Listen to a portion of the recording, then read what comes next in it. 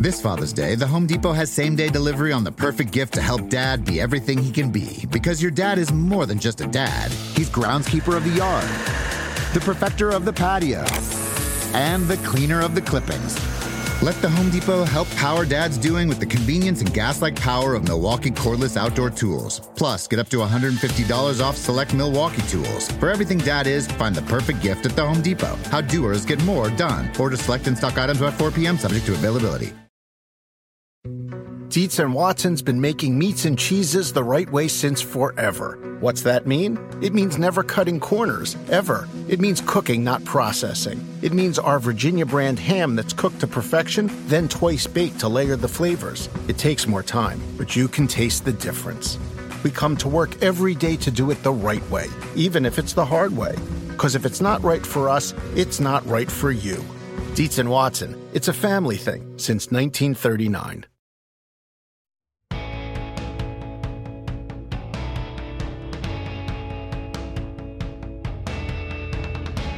Welcome to the Peter King Podcast. Happy you can join me. Man, an action-packed week in so many ways. Well, we got 9 weeks in the books, 8 weeks to go. We're 52% of the way done with the regular season. Much to my surprise, quite honestly, there is not a single game outstanding that has to be made up at the end of the season. May be made up, may not be made up. But we're going to get into that a lot in this podcast today. We are going to start our pod this week, entering week 10 of the NFL season with Troy Vincent, the NFL Vice President of Football Operations.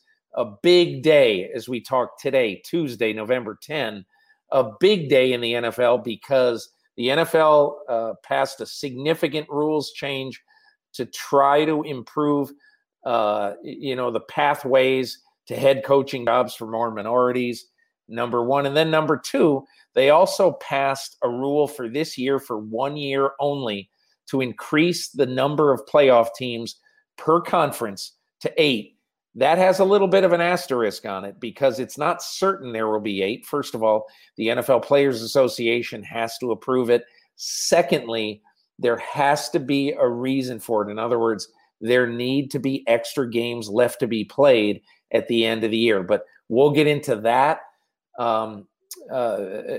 significantly and explain all the details of that to you with Troy Vincent. And also, I'm really happy to have on the podcast this week Emmanuel Ogbah, the pass rusher for the Miami Dolphins, a really big key to their success in their 4-game winning streak. The Dolphins, as everybody knows, have sort of risen in the last 4 weeks from a total non-contender to now at 5-3, nipping at the heels of the Buffalo Bills atop the AFC East. Happy to have Emmanuel Ogbah on. But first, I want to get into a little bit of where we are. And I know that you probably get tired of me sometimes writing about it, talking about it, but it's just, I think it's going to be a big factor. And that is COVID-19 and its impact on the NFL season. Just this week, I have noticed, last Friday, I was shown the NFL report for the day, for 1 day, of the positive tests for players and of essential NFL personnel, meaning every team designates a number of people, coaches, staff, front office, trainers, equipment people, who all touch the players. So last Friday alone, there were 15 positive tests among players and essential personnel. For the week, 41 personnel, key personnel, and 15 players. So just think about that. In 1 week, the NFL had 56 positive tests. And, so for 8 or 9 weeks, the league's doing, relatively speaking, fantastic. But now what you're seeing is what's going on in the United States. 5 consecutive days of over 100,000 cases in the United States. Basically, more than 1,000 people are dying every day from COVID in this country. And so it would be just, very surprising if it didn't hit the NFL. You see it all over college football. I just saw today that Alabama and LSU, which is one of the great rivalries in college football, can't be played this weekend because of numerous positive COVID tests. So I only tell you this just to say that what I said in May and what I wrote in May is coming to roost. And that is, you need to just accept the fact that in this year, you are going to have to put up with things that in a normal year you would not put up with. But you need to understand that a game might be postponed and not made up, and that team might make the playoffs over a team that might have played more games. And I think we all need to understand as we head down the road this one sentence. Life isn't fair sometimes, and this year in the NFL is not going to be fair. So I'll leave that there. Let's get into some football talk now with Troy Vincent and then with Emmanuel Ogbah of the Miami Dolphins. And we'll start off this week with the NFL Executive Vice President of Football Operations, Troy Vincent. Happy to be joined on the podcast by Troy Vincent, the NFL's Executive Vice President of Football Operations. We record this shortly after 5 p.m. on Tuesday. The NFL had a virtual league meeting on Tuesday in which they passed two rather significant amendments that Troy Vincent and I need to discuss in some good detail. And Troy, I appreciate you joining me. Let's start with the amendment that is G6A on your program today. And that was the amendment to allow possibly, it's not certain, but possibly an 8th playoff team per conference. Why was this proposed? Why did it pass? So this was something that was created by the in-season committee, Peter, which we've talked about before. So starting back in August. That's the 8-member committee, right? Players and former NFL executives and coaches. Yes, sir. With four former competition committee members. Okay. So back in August, we just began thinking of contingency planning and scenarios in the event, which is critical, in the event that we were not able to play the 256 regular season games in that 17-week window, or 18. Let's just say 17-week window. And the thought here was what's the best scenario? What's the best scenario of if you have unplayed games, how do you account for them? And at the end of the day, Peter, what was passed was really we stayed inside of we added an additional 2 teams, but we went back to the normal format of the division winner. Still, where it was proposed, the original proposal was it was all based off a winning percentage, and just because you were a divisional winner did not mean that you would get the traditional home field advantage. So now it just goes strictly to divisional winner, and then those next, and then you would incorporate winning percentage in that as well for the total of the 1 through 8 seeding. Okay, so the 4 division winners will automatically make the playoffs. Yes. Okay. Yep. And the 4 wild card teams basically will be added to the playoffs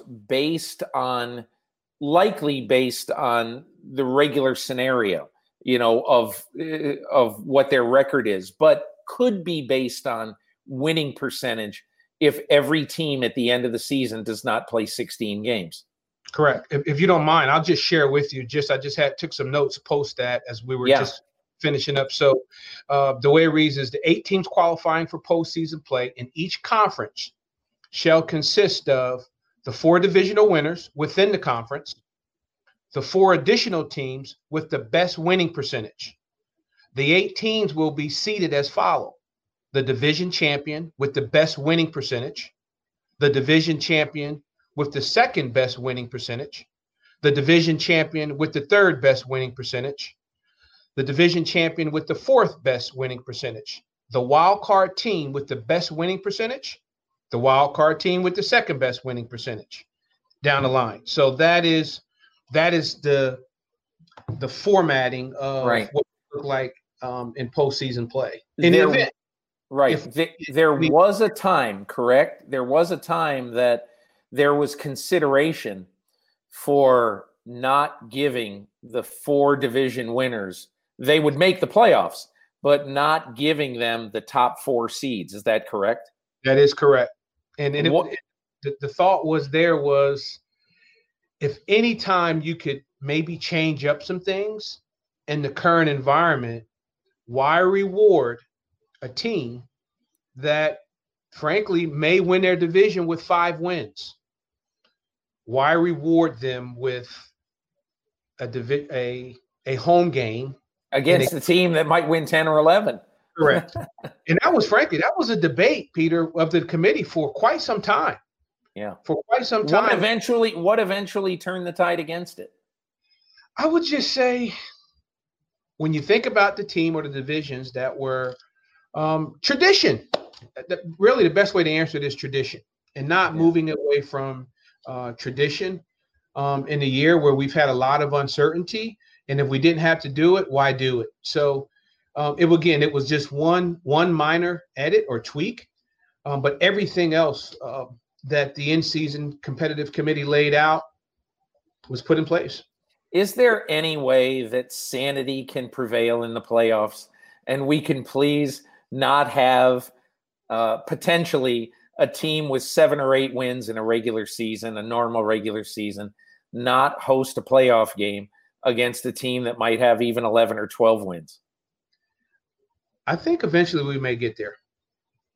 I think what we're seeing, which potentially could occur, and we still got a lot of ball to play, but what potentially can occur, I think it lends to that discussion. Yeah. I think it lends to that discussion. I really hope it does. So let me ask you one other thing about this. You passed this today with the idea that still, the Players Association has to approve this. Is that correct? Yes, sir. Okay, so do you have any significant question whether they might approve this or not? I don't. And it's a contingency plan and a vision in hopes that we don't have to, but we have to do proper planning. Again, you got 2 more teams playing. So as a player, you're feeding the field. So right. I think, again, the executive committee, their leadership, they'll make that decision. But I just can't see why more players wouldn't want to participate. You added 2 more teams into that field of play at a chance for the Lombardi Trophy.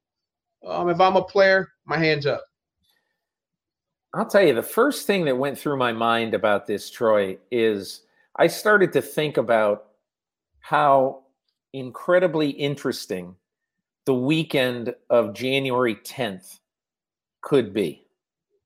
So normally, historically, the week of January 10th, the first week of the playoff, the wild card week, has had 4 games. This year, if this is passed, to have 8 games on wild card weekend. We were all in, Peter, but that's the beauty of it. I kind of like it. Different, but the no wild card weekend, you going. One is rolling, no buys. You coming right off the regular season. You don't have extra rest. Everybody's banged up. It's you got to rock. Yeah. I'm sure this is way, way, way too early. That wild card weekend, could you see a chance that one of those 8 games or more might be played on Monday night? I think all things are on the table. Very possible. I'm going to leave that up to Howard and Hans and Howard Katz, your guy, who the schedule maker. Yes. Look, and in a year like this, you know why I thought of that originally? Because in a year like this, Troy, where you guys have lost, honestly, you've lost multiple billions of dollars in this year because of the pandemic and the fact that so much local revenue for teams is out the window because they're not able to have fans at games. And this, who knows? I have no idea what pick a network, ESPN, I don't know, would end up paying for a wild card game, I mean, who knows? It could defray some of that. But the one other question I have about this is, tell me how the 8 games or the 8 teams in the playoffs, tell me how that is activated for this year's postseason. So the format started with if teams don't play the 256 regular season games. So all this is all triggered by if you have unequal number of games being played, then you go to winning percentage. Right. And that again, and I think it's simple now. Frankly, we've simplified it today when you just talking about the divisional winners, but it is triggered by unequal number of games being played. Right. There could, you look at, last week there was, I think, 56 both players and key personnel in the NFL testing positive. You see the news every day. The epidemic is coming back. And I just think it's almost unrealistic to think there might not be another Tennessee or whatever it is. So there could well be a need for us. I know. I'm just being real. But last night. What's that? Week 10 kicked off. I know. So anyway, tell me this. Just tell me, I would assume that you would not necessarily be inclined. Let's say you had 3 games to make up that might require a week 18. Would you be less inclined if those teams basically, if they were not playing for any playoff, ramifications? Yeah, so that was discussed, Peter. And frankly, that was one of the things that I discussed in my opening remarks, was to give the commissioner and his office the ability to reserve week 18 as a potential week. We've been using the term of like a play-in, but if you're not in that winning percentage to seed you, that has been a discussion, but we really want to preserve the week 18 for those who may be in that playoff potentially field. Yeah, it doesn't make sense, and I won't, whatever it is. I mean, if Philadelphia and the Giants are playing, I think in week 18 or week 17, and for the sake of argument, if they weren't able to play because of whatever, it almost really doesn't make a lot of sense to have them play, even if, let's say, Philadelphia wins the division. If the Giants aren't playing for anything and the Eagles are going to win the division anyway, that's the kind of thing that I say, why is there such a rush to play this game? Now, I guess if there's 7 other games you have to play, maybe you'd play it anyway, but yeah. So, Peter, one thing also, which is why the PA must agree with this, because if that is the case, what do you do? Because if you don't pay, you don't play. You don't pay. Yeah. You don't pay. So I just think that is something that I'm confident that both D and Commissioner will work out. But those are some of the things that are still left to just be discussed. Hopefully we don't get there. Right. Okay. In our time remaining, let's talk about the other major thing you passed, the bylaw JC2A, which essentially, and I'll use a real world example. If Kansas City offensive coordinator Eric Bieniemy, who is black, gets a head coaching job somewhere in the league, the team that hires Eric Bieniemy does not get a benefit from that. But the team that loses Eric Bieniemy and has to replace Eric Bieniemy after developing Eric Bieniemy gets 2 third-round draft choices. Give me your view about why you believe that this is going to have some sort of positive impact on the minority hiring issue. Well, I think it's part of the collection of things that were put in place. And I just look at it, I'm going to use this term this evening. Like, we've really had a complete reform around our hiring practices. So when you think about the anti-tampering, what we did there with club structure, roles and responsibilities being clearly defined, you think about our media policy to garner more exposure for minority candidates. the Rooney Rule, expanding the Rooney Rule. Now you add the resolution G6A, which is the rewards, the 7-point mobility plan, which we've talked about. I think the collection of all of these things, the effort is there. We just need to see this come to pass. I think everything has been in place. It's been a complete reform of the system. But we want to make sure in this one, we went back to its original roots. It's the original concept, which is reward the team that has identified and developed. It took another course a few months back when it started talking about incentives. Nope, this is clean. If you've identified, you've developed, and he's been with you, either him or her has been with your club for a minimum of 2 seasons, you now get rewarded for the development of that employee. So I think it's clean, Peter. I really, just based off of being part of each discussion, it complements the entire system that has been put in place, or at least set forth. I think the better rule that you established this year was the rule that says, in essence, now you've got to interview 2 minority candidates before you have a head coaching hire. And you also have to interview minority candidates, 1 minority candidate if you're going to hire a coordinator. Those are the things. Because even though I do like this rule, let's say the New York Jets interview Eric Bieniemy.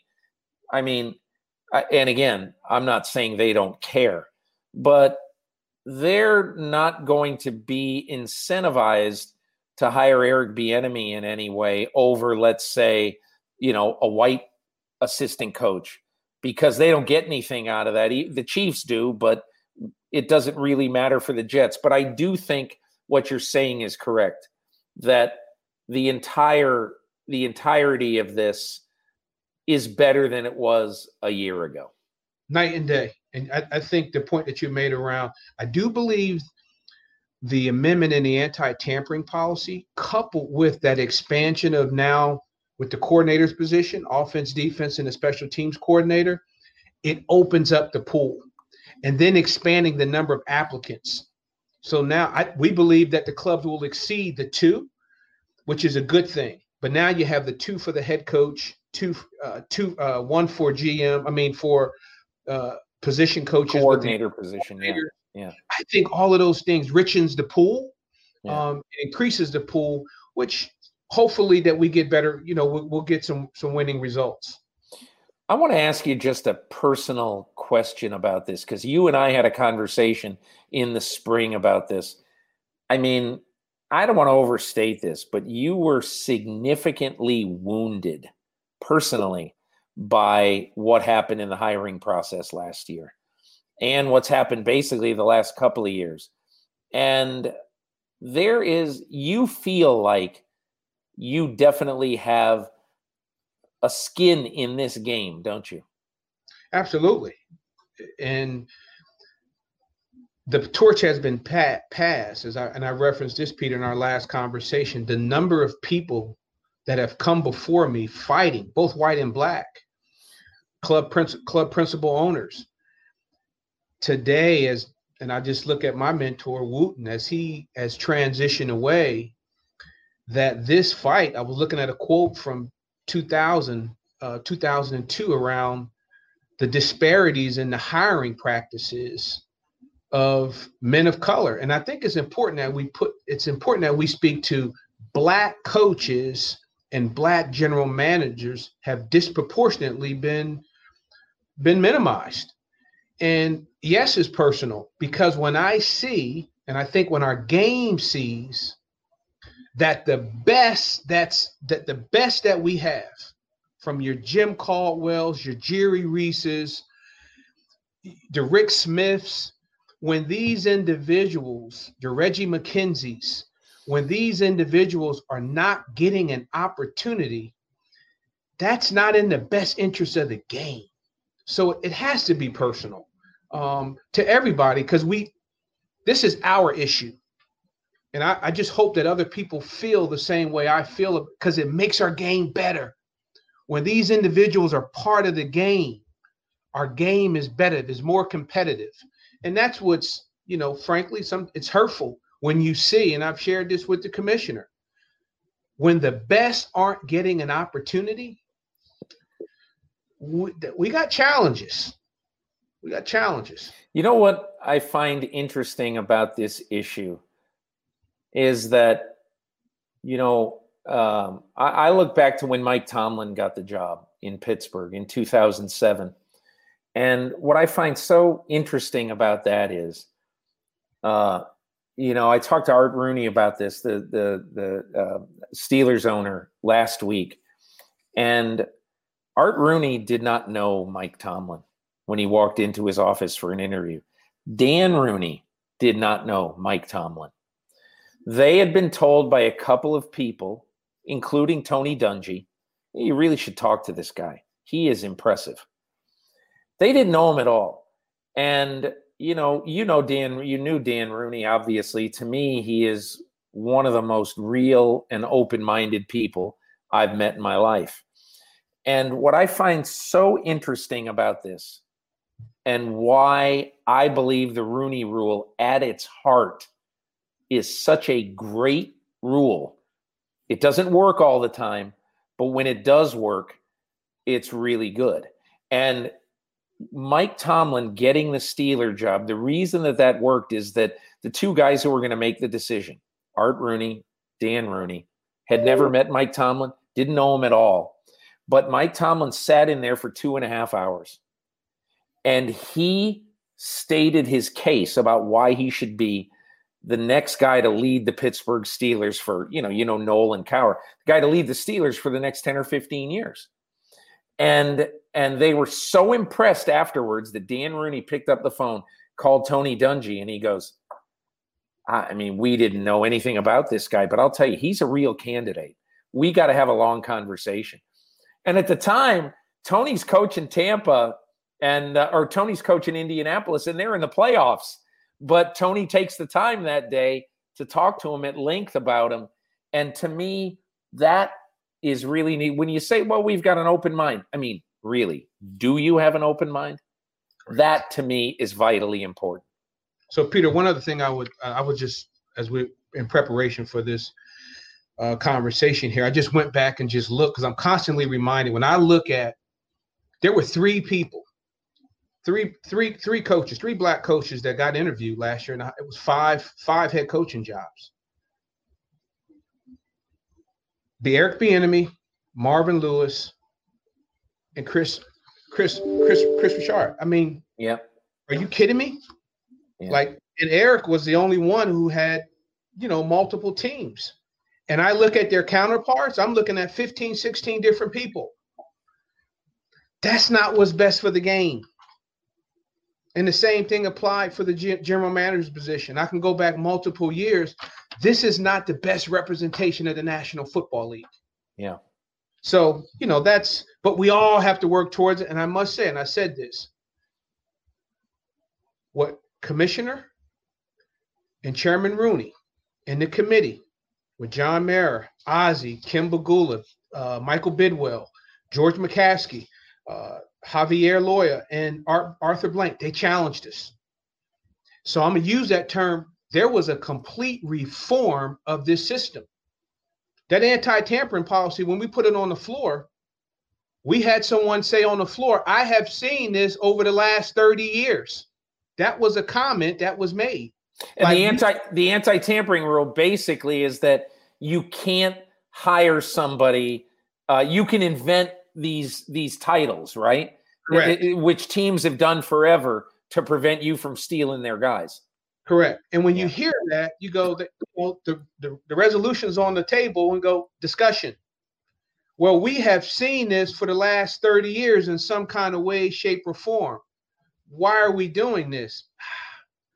But to the credit, they pushed it through and it went through. That was significant. There is no way Deuce Daly, my former teammate, should have been denied an offensive coordinator position because he carried the title of assistant head coach, but he's the running back coach in Philadelphia. Yeah. So I just think the collection of all of the things that were put in place, even the most say, well, why would you change the media policy? Because it's significant when people have an opportunity for other folks to get in front of the camera, the podium, and talk about what they do, game planning, how they develop players. All of those little things add up. And today, I believe it's a part of that collection of the overall efforts. I think it's good. I think we're moving in the right direction. Do you personally have a goal for this off season? And I'll just pick if there are 6 openings for coaches, do you have a number in your head that you'd really like to see for that minority coaches? How many minority coaches would get hired? No, sir. And that question, Stephen, I hear people say, well, should we look at the population rate of blacks at 13%? Should we look at the number of blacks, the 77 to 80% of blacks, and should that be no? In the NFL, you mean players in the NFL? Right, yeah. In the NFL. Why have a glass ceiling? Just hire the best people. Yeah. Interview the best people and make a good football decision. But you can't tell me Eric Bieniemy, Todd Bowles, Jim Caldwell, Tony Elliott, Leslie Frazier, Pep Hamilton, Byron Leftwich, Marvin Lewis, Coach Solid, Mel Tucker. These men are ready. You can't tell me they're not ready. At minimum, should not be receiving a call for an interview. Right. So, I'm hoping that these things change. On the GM front, I just got to share it. Ray Farmer, you look at Martin Mayhew, Jerry Reese, Louis Riddick, Rick Smith. Are you kidding me? Yeah. Are you really kidding me? So we got challenge, but there's some things been put in place, and we'll see the outcome come February. I'm going to just leave you with this, but last week on this podcast, I had a writer from The Ringer named Tyler Tynes, and he did a really, really good story about why so many black coaches around the country, not just in the NFL, but in college football and even going down to high school, are depressed because upward mobility is terrible. It's hard. In all forms of football. But he had a great line. He goes, there are no black wonder kind coaches. Like you've got Sean McVay, you've got Zach Taylor, you've got Matt LaFleur, you've got Joe Brady. And, you have owners saying to these guys, here are the keys to our castle. Take them and do whatever you want, And again, look, I'm not trying to be I don't even know what the right word to say, but I'm not trying to make this more of an issue than it is, but it's not so coincidental that every one of those guys is white, and that's why to me, like, let's say a Tony Elliott, nobody knows who he is, who might listen to this podcast really, but he's the offensive coordinator at Clemson. He has been the guy behind some great offenses and some great quarterbacks like Deshaun Watson, Trevor Lawrence, some great offensive talent. You add in, they got 5 guys picked in the first round every year. So anyway, I guess my point is, man, but Peter, I don't know why nobody's interviewing Tony Elliott to do something in the NFL. You said you don't want to make it an issue. It is an issue. Yeah. It's for our great game. It's a blemish on our great game. These are great. They're great men. They're great leaders of men. They're innovative. We just lack the opportunity. Troy Vincent, NFL Executive Vice President of Football Operations, thanks for joining me to talk about these 2 issues, both really important. I think the second one is a lot more important than the first, but thanks so much for taking all the time. Thanks, Peter. Thanks for having me. This Father's Day, the Home Depot has same-day delivery on the perfect gift to help Dad be everything he can be. Because your dad is more than just a dad. He's groundskeeper of the yard, the perfecter of the patio, and the cleaner of the clippings. Let the Home Depot help power Dad's doing with the convenience and gas-like power of Milwaukee cordless outdoor tools. Plus, get up to $150 off select Milwaukee tools. For everything Dad is, find the perfect gift at the Home Depot. How doers get more done. Order select and stock items by 4 p.m. subject to availability. Dietz and Watson's been making meats and cheeses the right way since forever. What's that mean? It means never cutting corners, ever. It means cooking, not processing. It means our Virginia brand ham that's cooked to perfection, then twice baked to layer the flavors. It takes more time, but you can taste the difference. We come to work every day to do it the right way, even if it's the hard way. Because if it's not right for us, it's not right for you. Dietz and Watson, it's a family thing since 1939. When you need mealtime inspiration, it's worth shopping Kroger, where you'll find over 30,000 mouth-watering choices that excite your inner foodie. And no matter what tasty choice you make, you'll enjoy our everyday low prices, plus extra ways to save, like digital coupons worth over $600 each week. You can also save up to $1 off per gallon at the pump with fuel points. More savings and more inspiring flavors make shopping Kroger worth it every time. Kroger, fresh for everyone. Fuel restrictions apply. And now, the pass rusher for the Miami Dolphins, Emmanuel Ogbah. Back on the Peter King podcast, so happy to be joined by Emmanuel Ogbah, who really is a heck of a football player who you never really got to see how good he was really until this year with the Miami Dolphins with their defense. And one of the league leaders this year with 7 sacks. Finally healthy. We're glad that he could join us on the podcast. Hello, Emmanuel. How are you? I'm doing good. Just happy to be on the show, and I'm ready to answer your questions. Okay, good. Okay, so, Emmanuel, I'm going to ask you plenty of questions about the Dolphins on a 4-game winning streak, but I think your story is really it's an incredible story. Okay? You were born in Nigeria. And you basically came to the United States, I think to Texas, right? When you were 9 years old. So I really want to start off by hearing the story about why you moved to Texas when you were 9 years old. Yeah, so my dad just had in mind that he wanted a better life for his kids. And there was a lot of corruption back in the day in Nigeria. So that was the main reason why he wanted to move his family, just for a better life. And I'm just glad and appreciated that he did that, because I would not be in the position I'm in if he hadn't done that. Do you have many memories of being a young boy in Nigeria? Here and there, I had a glimpse of it here and there, but really, I don't really remember too much of it. Yeah. But I do remember when I first got to the United States, the first thing I noticed was the traffic lights. Why? No traffic lights in Lagos?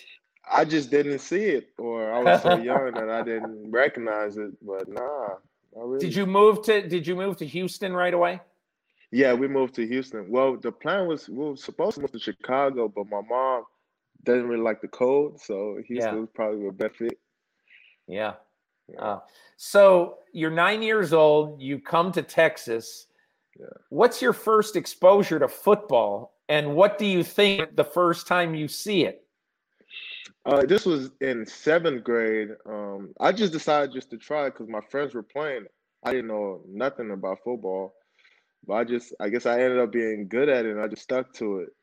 So I just thought about it. I'm like, hey, this could give me I could get a scholarship through football, for school. And so I just took it and ran with it. When you first saw the game, what did you think of it? It was a very violent game. It was a very violent, but it looked fun because, I played basketball, which I was kind of too aggressive for basketball, so I felt like football kind of just fit my style of play, and he just kind of just took him out of his own, and I just ran with it. Okay, so you go to Oklahoma State, you get to be pretty good. You're drafted in the 2nd round by the Cleveland Browns. Yeah. And you lasted in Cleveland 3 years. It wasn't a great 3 years, but I wonder, what was your first exposure to pro football like? What did you think of, the whole situation in Cleveland with the crazy fans, and they want you to be good so bad? Tell me about your 3 years in Cleveland. I would say it was filled with a lot of emotions. Losing sucks. I hate losing with a passion, and losing sucks. But they some diehard fans, you know. We might be we lost we went 0-16 and we still have fans at the stadium. That's how diehard they are. And I feel like it was a humbling experience for me because I won a lot of games in Oklahoma. And then when I went to Cleveland, then we lost a lot of games. But it's just a humbling experience for me, and I'm just grateful to be able to experience that. And you know, last year I ended up being a Super Bowl title with the Chiefs. So, you know, it's just a humbling experience, and I'm blessed I was able to go through that experience.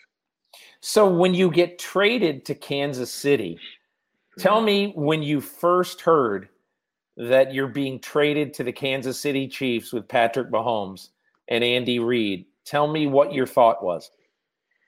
I was filled with emotion because I wanted to spend the rest of my career with Cleveland. You know, you always want that, the team that drafted you. But I know I had an opportunity, and my agent called me and told me, hey, the Kansas City Chiefs are trading for you. So I was really excited. I was blessed. I knew I had a chance to go team up with the winners. And so I was excited to go up there. You know, Patrick, you always hear about Patrick Mahomes doing amazing things. Also, I played with Tyreek in college, and Chris Jones too. I trained with him, so I was kind of familiar with those boys. So I was happy to be a part of the team. For those who wouldn't know about this, tell me what it's like to practice against Patrick Mahomes. Oh, whatever you see on Sundays, he's doing 10 times what he's doing. All those trick plays, he does it all at practice too. Like they say, you practice how you play. He does exactly every day at practice. So, and so he does a lot of special things. The crazy plays, like the no-look passes, that's not at all surprising to you. Oh, not at all. No, he does that on the regular. Just passes, just randomly, just throw it, and he very accurate with it too. So he's very, very talented player. For sure. Yeah. So Emmanuel, you play. You're having a good year for the Chiefs. You got 5.5 sacks, and then you tear your pectoral, and you're gone for the year. What kind of emotional ride was that for you? I'm not gonna lie, it was rough. It was very rough back then. You know, I was feeling a lot of emotions, crying, just asking God why it happened now, why I finally start to do my thing, why it happened. But I just prayed about it, and I just let Him handle me. I told Him, just use me, and it's been a blessing so far this year, and He's shown what He can do. So you get your Super Bowl ring last year, even though you don't play. Yeah. What do you remember about Super Bowl Sunday? Well, it was crazy because we were down, and I wanted to be out there so bad. Where did you tell me? Where did you watch the game? No, I was in the stands watching the game. You're in the stands. Yeah, I was watching the game. I wanted to be there so bad. Even when we went down at the time, I was like, I know we need a big play here. We need a big play. I wish I was on the field to give that big play, but I'm just glad those guys, they pulled it off. You know, we worked very hard to get in that position. I'm glad they pulled it off. You're down by 10. There's 7.5 minutes to go. Yeah. You guys call a timeout. Patrick comes to the sidelines to Eric Bieniemy, and I'm sure you find out about this later. He says, hey, do we have time to run Wasp, 2-jet chip Wasp? And, of course, they say, yeah, you can run it, and that play happens. That really impressed me just from the standpoint of the players saying, can we do this? And the coaches saying, okay, yeah, if this is the play you like, we'll do it. That's the thing I like about the culture in Kansas City. It feels like the players have a voice. Oh, yeah, for sure. It's all about trust, too. The players trust the coaches, and the coaches trust the players. And they trust Mahomes to go out there and execute the game plan, and that's what they ended up doing. And thank God they did. Thank God they trusted. So, when you became a free agent in the off season, did part of you say, "Man, I wish there was some way that the Chiefs could find the money to sign me because I love it here"? Or did you say, I want to go somewhere else? No, obviously I won a Super Bowl, and obviously I wanted to stay there. But I guess, God had other plans, and Miami Dolphins gave me a big opportunity, and I took it and ran with it. So. What was this off season like for you, knowing that, hey, I'm going to a new team. It's going to be cool. We're going to get to practice. I'm going to get to know all my new teammates. And then all of a sudden, bang, you can't see anybody. You can't hang out with anybody. You can't go do anything or go to meals or anything with anybody. You're somewhere just, meeting these teammates, on a Zoom meeting or whatever. And tell me what your off season was like, moving to a new team, but getting to know people just like we're talking right now. Oh yeah, it was definitely hard, because you need that face-to-face meeting just to, meet everybody, see how everybody's doing, just get to know people. But thank God for Zoom. It definitely helped out a lot. Helped out meeting a lot of people. And also 2020 has been crazy. But the good thing about this whole situation, actually, I trained down here in South Florida, so I was already down here. So it was just an easy transition for me to just call the movers just to move my stuff from Kansas City to here, because I was already looking for a place to stay down here anyway. And then my agent gave me a call and told me, hey, I think the Dolphins really interested. So it just worked out perfectly for me. Wow. So you worked out this offseason in Miami, and you were going to do that anyway? Yeah, I train. Every offseason I come to Miami to train. So I was already down here training and before I got the call. Wow. So you go to training camp then with the Dolphins, and the thing I'm most curious about, because when I ever think about you, I think, man, how great would it be to see this guy play 16 games, what he could do if he has a full season. So tell me about you as you're entering training camp and sort of what's going through your head. Just making sure my body, everything is right, taking care of myself, really actually spending money to take care of myself. Just doing the necessary stuff, the rehab and all. I attack there hard and I stay on top of it. Even though I feel good, I still stay on top of it. That's one thing I didn't do in the past. And I'm just happy to be fully recovered from that pectoral surgery. And I still do rehab work for my pectoral just because, just to stay on top of it. So. If you could point to one reason why this defense fits you and you fit in this defense of the Dolphins, what would it be? I guess it starts with coaching. They trust me. I trust them. They put me in the right position to make plays. And I just go out there and give it all I got for this team. And also, this team is like a brotherhood. We want each other to succeed. It's like there's no real egos out here. There's no like, oh, no, I'm making more than you. No, you do this. No, we all brothers. We love each other and want each other to succeed. I learned a lot about your defense watching your game against the Rams. Yeah. You guys are a bunch of swarming dogs. I mean, that was because, look, you watch them on tape. That's a good offense. That's a good quarterback. It's a good line. And he just couldn't breathe the entire game. And I wonder what sort of mentally is in the minds of the guys, especially on your defensive front, about making the quarterback as uncomfortable as clearly you did with Jared Goff that day. Obviously, offense, the key to stopping the offense starts with the quarterback. If you can affect them, you can affect the game.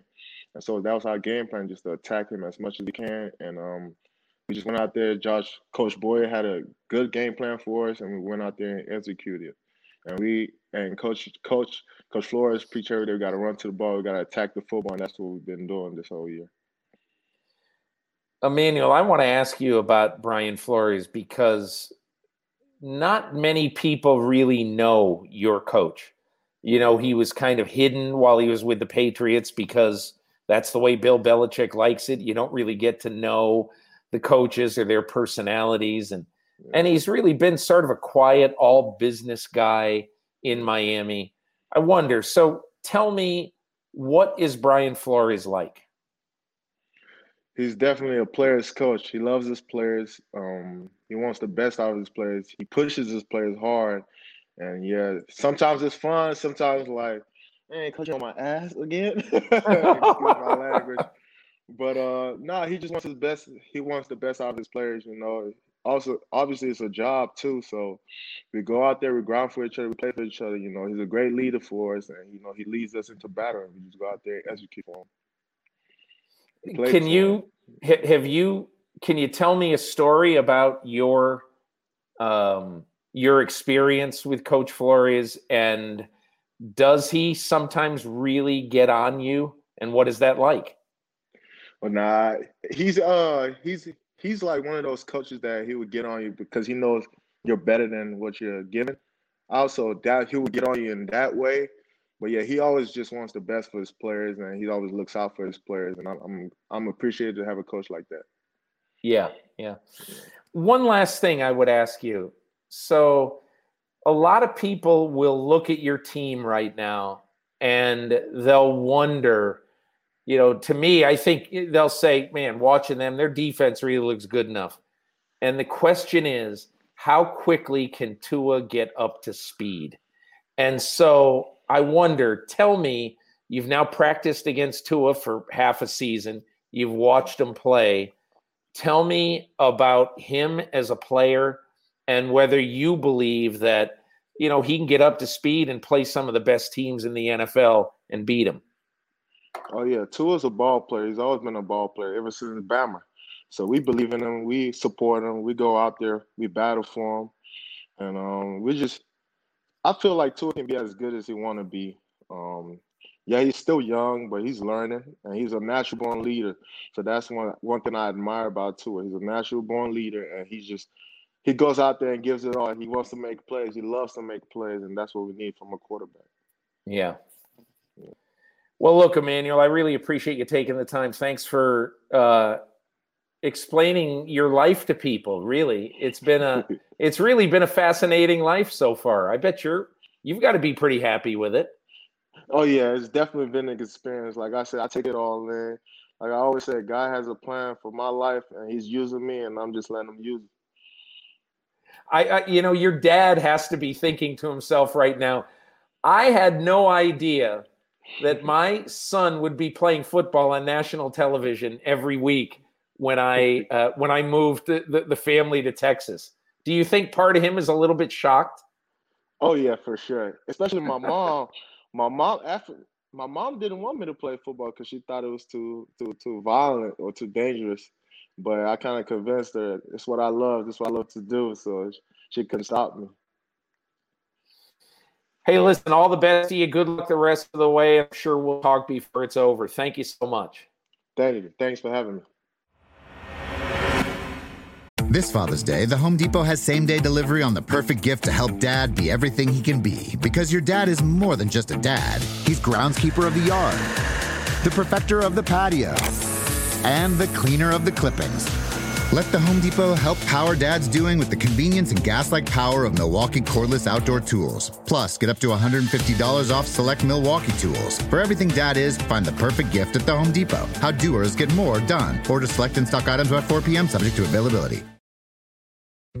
Dietz & Watson's been making meats and cheeses the right way since forever. What's that mean? It means never cutting corners, ever. It means cooking, not processing. It means our Virginia brand ham that's cooked to perfection, then twice baked to layer the flavors. It takes more time, but you can taste the difference. We come to work every day to do it the right way, even if it's the hard way. Because if it's not right for us, it's not right for you. Dietz & Watson, it's a family thing since 1939. Look around. You can find cars like these on AutoTrader. New cars, used cars, electric cars, maybe even flying cars. Okay, no flying cars, but as soon as they get invented, they'll be on AutoTrader. Just you wait. AutoTrader. My thanks to Troy Vincent, Emmanuel Ogbah. A really informative, fun podcast this week, just because I think the one thing I really wanted to get out of Troy Vincent, I'm glad he was forthcoming on it. We're in a period now where we're not sure that there's going to be 6 or there's going to be 8 playoff teams per conference. We don't know that right now. But right now, the NFL has the ability, if it needs to play, to have an extra playoff team per conference. You can have that 8th playoff team. And, I did not get into it with Troy Vincent, but I'll tell you, what really hits me about this rule is that, I think the Pittsburgh Steelers, who you won't see complaining publicly about it, but the Pittsburgh Steelers have a reason to say, man, we're getting jobbed. Because remember, the Steelers had their bye week changed this year and moved ahead to week 4 because they had to have their game against the Tennessee Titans postponed. And so you say, well, why bring that up now? Well, because the changing of the bye to early in the season made the Steelers play the last 13 weeks of the regular season. If you're the Pittsburgh Steelers and you go 15-1 or 14-2 and clearly win top seed in the AFC, if we don't know that's going to happen, but if that happens, and then your reward is to play a playoff game on wild card weekend, I'll tell you, if I'm Mike Tomlin, if I'm the Steelers with a 38-year-old quarterback, I'm not really happy with that. But again, not much you can do. I am really glad you joined me this week for the podcast. Come back next week where I'll just invent a podcast on the fly again next Tuesday so you could hear it on Wednesday of this very, very curious National Football League season. Thanks for listening, everybody.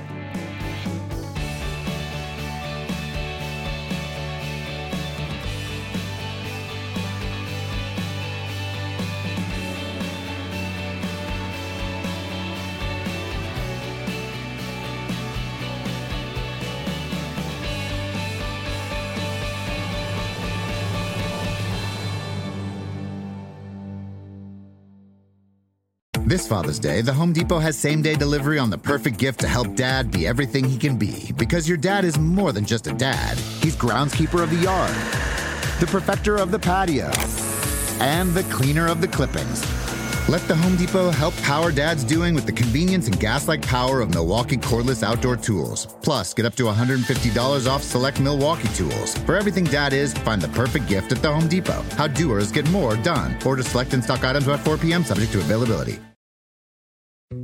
Dietz & Watson's been making meats and cheeses the right way since forever. What's that mean? It means never cutting corners, ever. It means cooking, not processing. It means our Virginia brand ham that's cooked to perfection, then twice baked to layer the flavors. It takes more time, but you can taste the difference. We come to work every day to do it the right way, even if it's the hard way. Because if it's not right for us, it's not right for you. Dietz & Watson, it's a family thing since 1939.